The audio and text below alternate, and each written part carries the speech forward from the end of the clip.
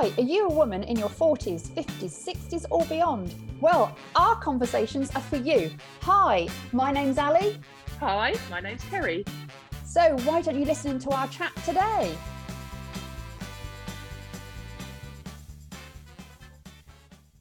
Hi, it's Ali here and I'm with Kerry. Do you go out of your way to please everyone else and forget about yourself? Well, this podcast is for you. So, Kerry, are you a pleaser in your life? Is there an area that you just cannot say no? Actually, I am a bit of a pleaser in one area of my life. Only one. So I find it really hard to say no to people when they ask me to help them with something. Mm-hmm. And I could be really busy and really think, oh, I really don't want to do that. However, I feel really guilty if I don't do it. And I find it really hard to say no. And I think it stems down to that I want them to like me. You know, I want them to be my friend. I know. So, and I don't want to disappoint because I'm not a natural giver, if that makes sense. Mm-hmm. I sound like I'm horrible, don't I? But I'm not one of these people that will like go, do you need my help? Do you need my help? I'm not like that. But I will help if someone needs me. But you know, when there's some people that ask a lot and you just think, actually, I don't want to do it, but I don't know how to say no. I struggle with saying no. So I end up putting them before what I want to do. And then I get annoyed at myself for doing it. I think a lot of people are like that, though. Yeah, I'm not really sure how to break that pattern.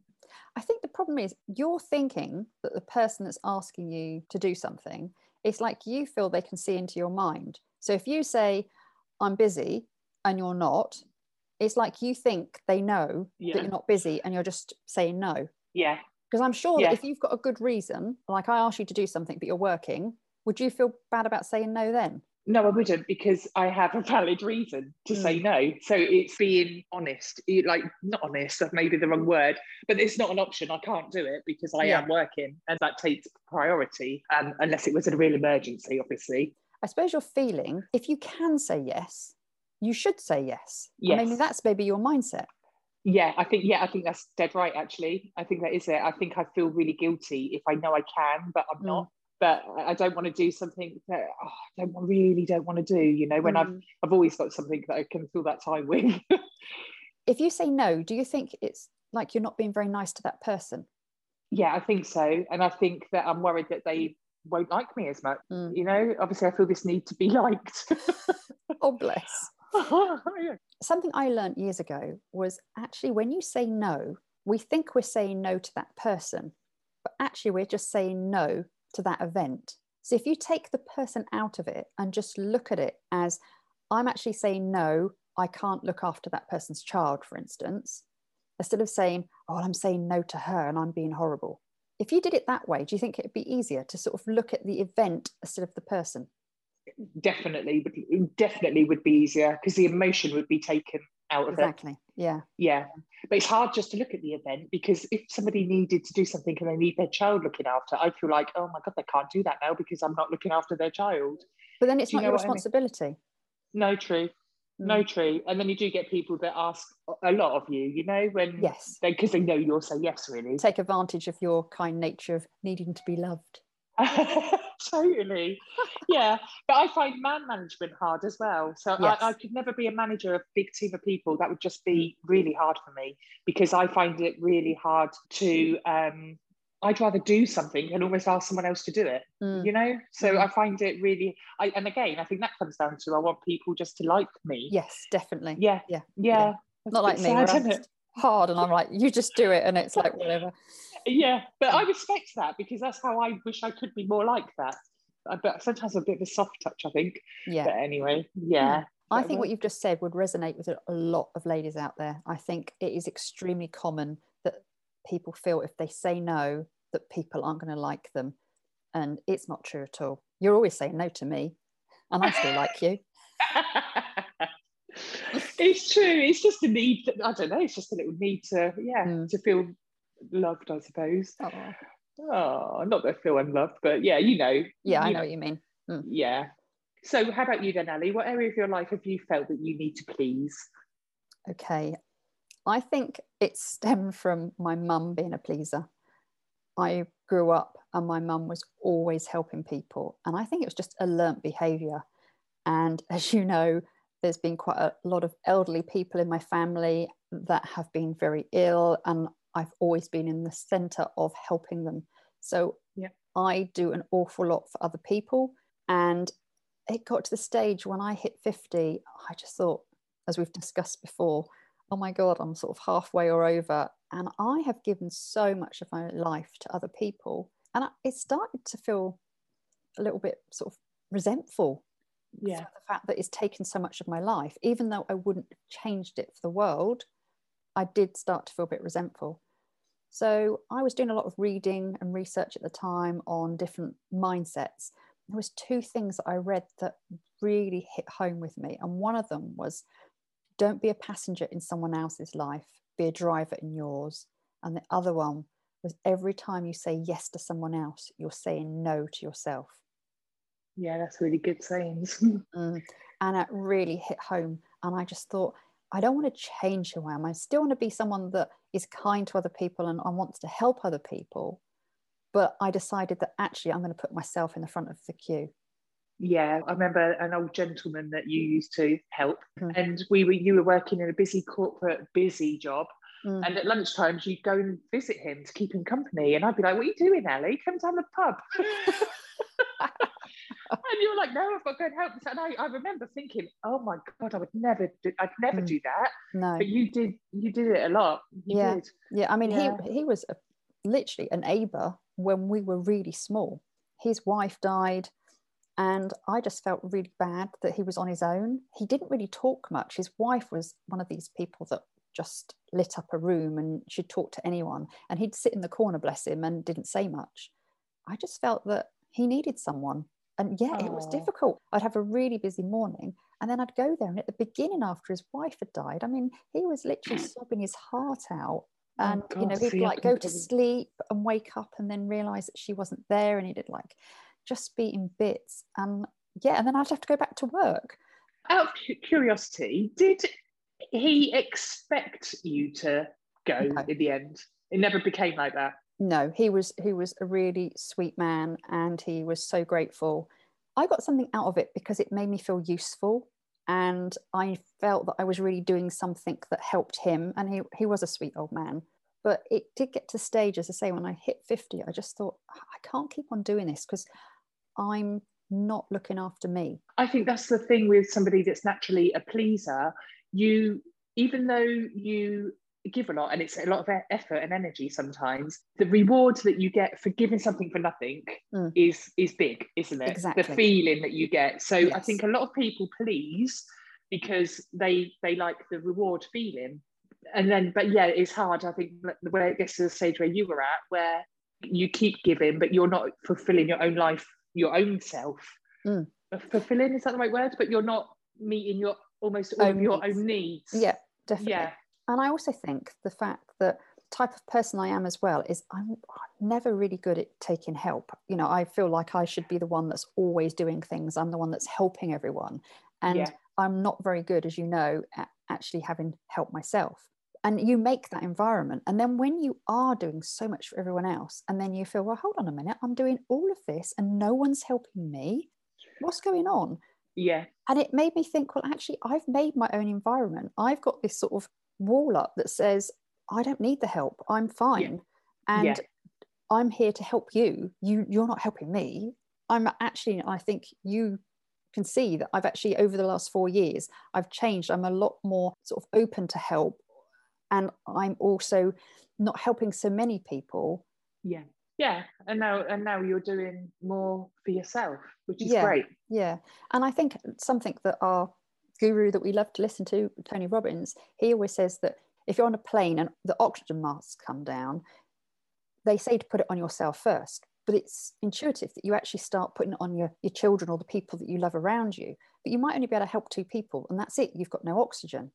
But actually, if you do put it on yourself, you can help the people that you love and then other people around you because you're able to. Yeah. And I think that's a really good analogy in life, that if you are looking after yourself, if you're doing everything you can for you look after yourself the way you would look after other people, you're much stronger mentally and physically, and you're able to do those things in a much better place.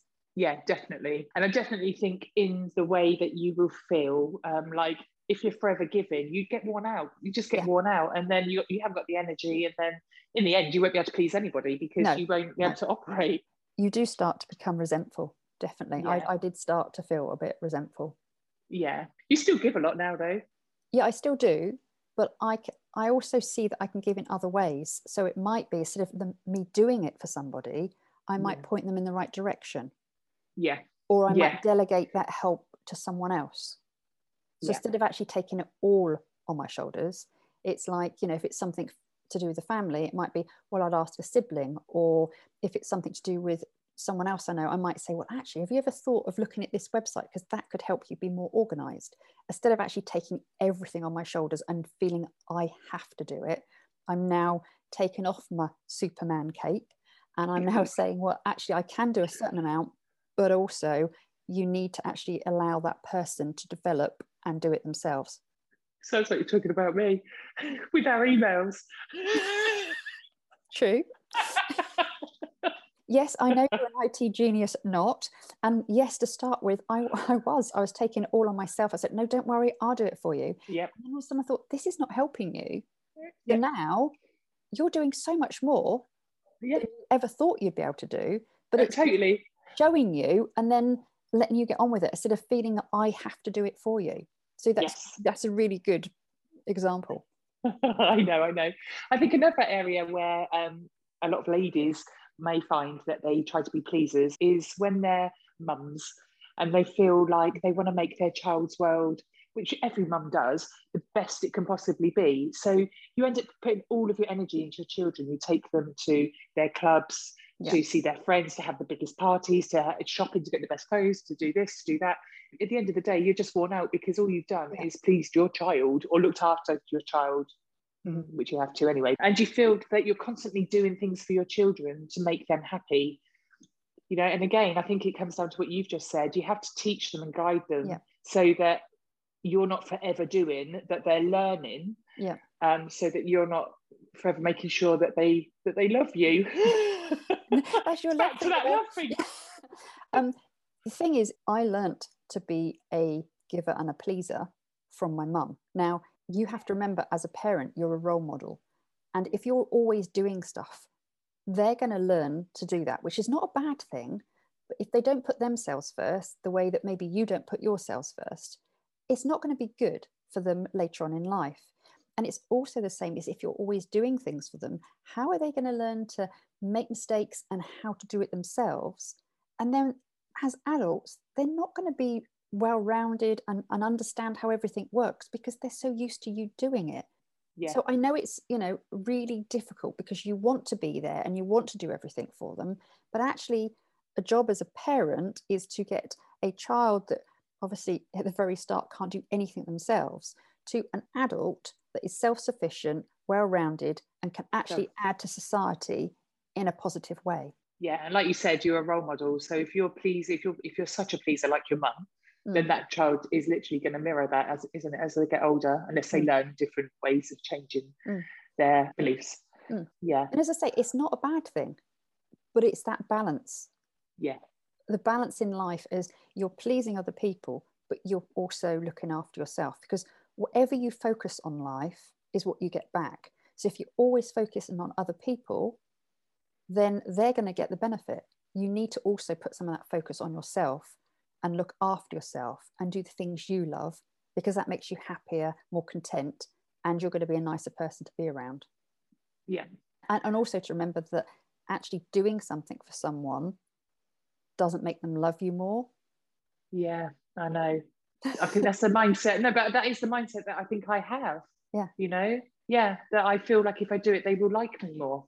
Yeah. Not just my children, but in general, I think that's how I feel. Do I feel like that? I'm just trying to think. Or do I do it for an easy life? Sometimes it's easy to be a pleaser because it's easier to just do it than to teach it. But you don't like confrontation. And that's, I think, one of your biggest things. Yeah, I think you're actually, you're right. I don't like confrontation. I would just be a pleaser to keep the peace. So I do know you after 21 years. That's actually really true. That is really true. Yeah, I don't like an argument. No. If I really strongly thought about something and then I started saying to you, well, I think you should do it this way, even though you totally disagree, I know you would back down. Yeah. Because you don't want that argument. Yeah. So I think true friends know that, and it's like, well, it's give and take, and it's like trying to get the best between us. Yes. But I think if someone that didn't know you started pushing at you, you would buckle and say, well, yeah, okay, you have it, that's fine, you do it that way, because you don't want that argument. Yeah, it's true. And then if I'd please for so long, and then I think I would, there's like a line with me. I think everyone's got their invisible line. And once that gets crossed, then I'll be like, that's it, I'm done. But I think in life, if you turn around the situation and actually put yourself in the other person's shoes, you'll realize that actually, you know, asking for what you want isn't an issue. People aren't going to dislike you for asking. Yeah. Do you see what I'm saying? So yeah. Sometimes we think for the other person and worry and don't want to have any confrontation. They might not love me or whatever. But actually, if you put it round the other way, if they were saying to you what you want to say, you wouldn't take it personally. You wouldn't not love them. You wouldn't feel annoyed at them. You just go, yeah, okay, that's fine. Let's come to an arrangement and we'll agree that we'll do this. Yeah. See, again, like what you were saying earlier, although there's areas where you're a big pleaser and you put your superwoman cape on and don't ask for help. Whereas if you did turn around and say to somebody, I'm stuck on something, I need your help, more often than not, they'll probably be so pleased that you've asked for help that they'll be pleased they can be a pleaser to you. Yeah, Does that make sense? That's true. And that's another Tony Robbins thing, actually. He says that if you're always doing something and you don't allow anyone to help, you're not allowing them to have the pleasure of helping you and being useful. So you're taking something away from the other person by always saying you can do it. Yes, very true. Interesting, isn't it? It is interesting, yeah. So just finally, I think if you identify yourself as a pleaser, you're going to do everything in your life to be that person. So it's a mindset change of thinking, I want to help people and I want them to help me. I can make my environment, which will make you a much more balanced person. The fact that you will sometimes ask friends for help and they would love to help you, but then other times you are there for them and you can help them. But if you're always a pleaser, you are just going to wear yourself out, and in the end, you're going to be resentful. So just relabel yourself as someone that's there for your friends and family, but you're open for them to help you. Yeah, I totally agree with that, Ali. That's dead right. Get more balanced in your life so that you think about you and you're not just wearing yourself out, pleasing everybody else. Yeah, definitely. Yeah. Well, I hope you ladies out there enjoyed this week's chat, and we look forward to talking to you all next week. So for this week, bye from me. Bye.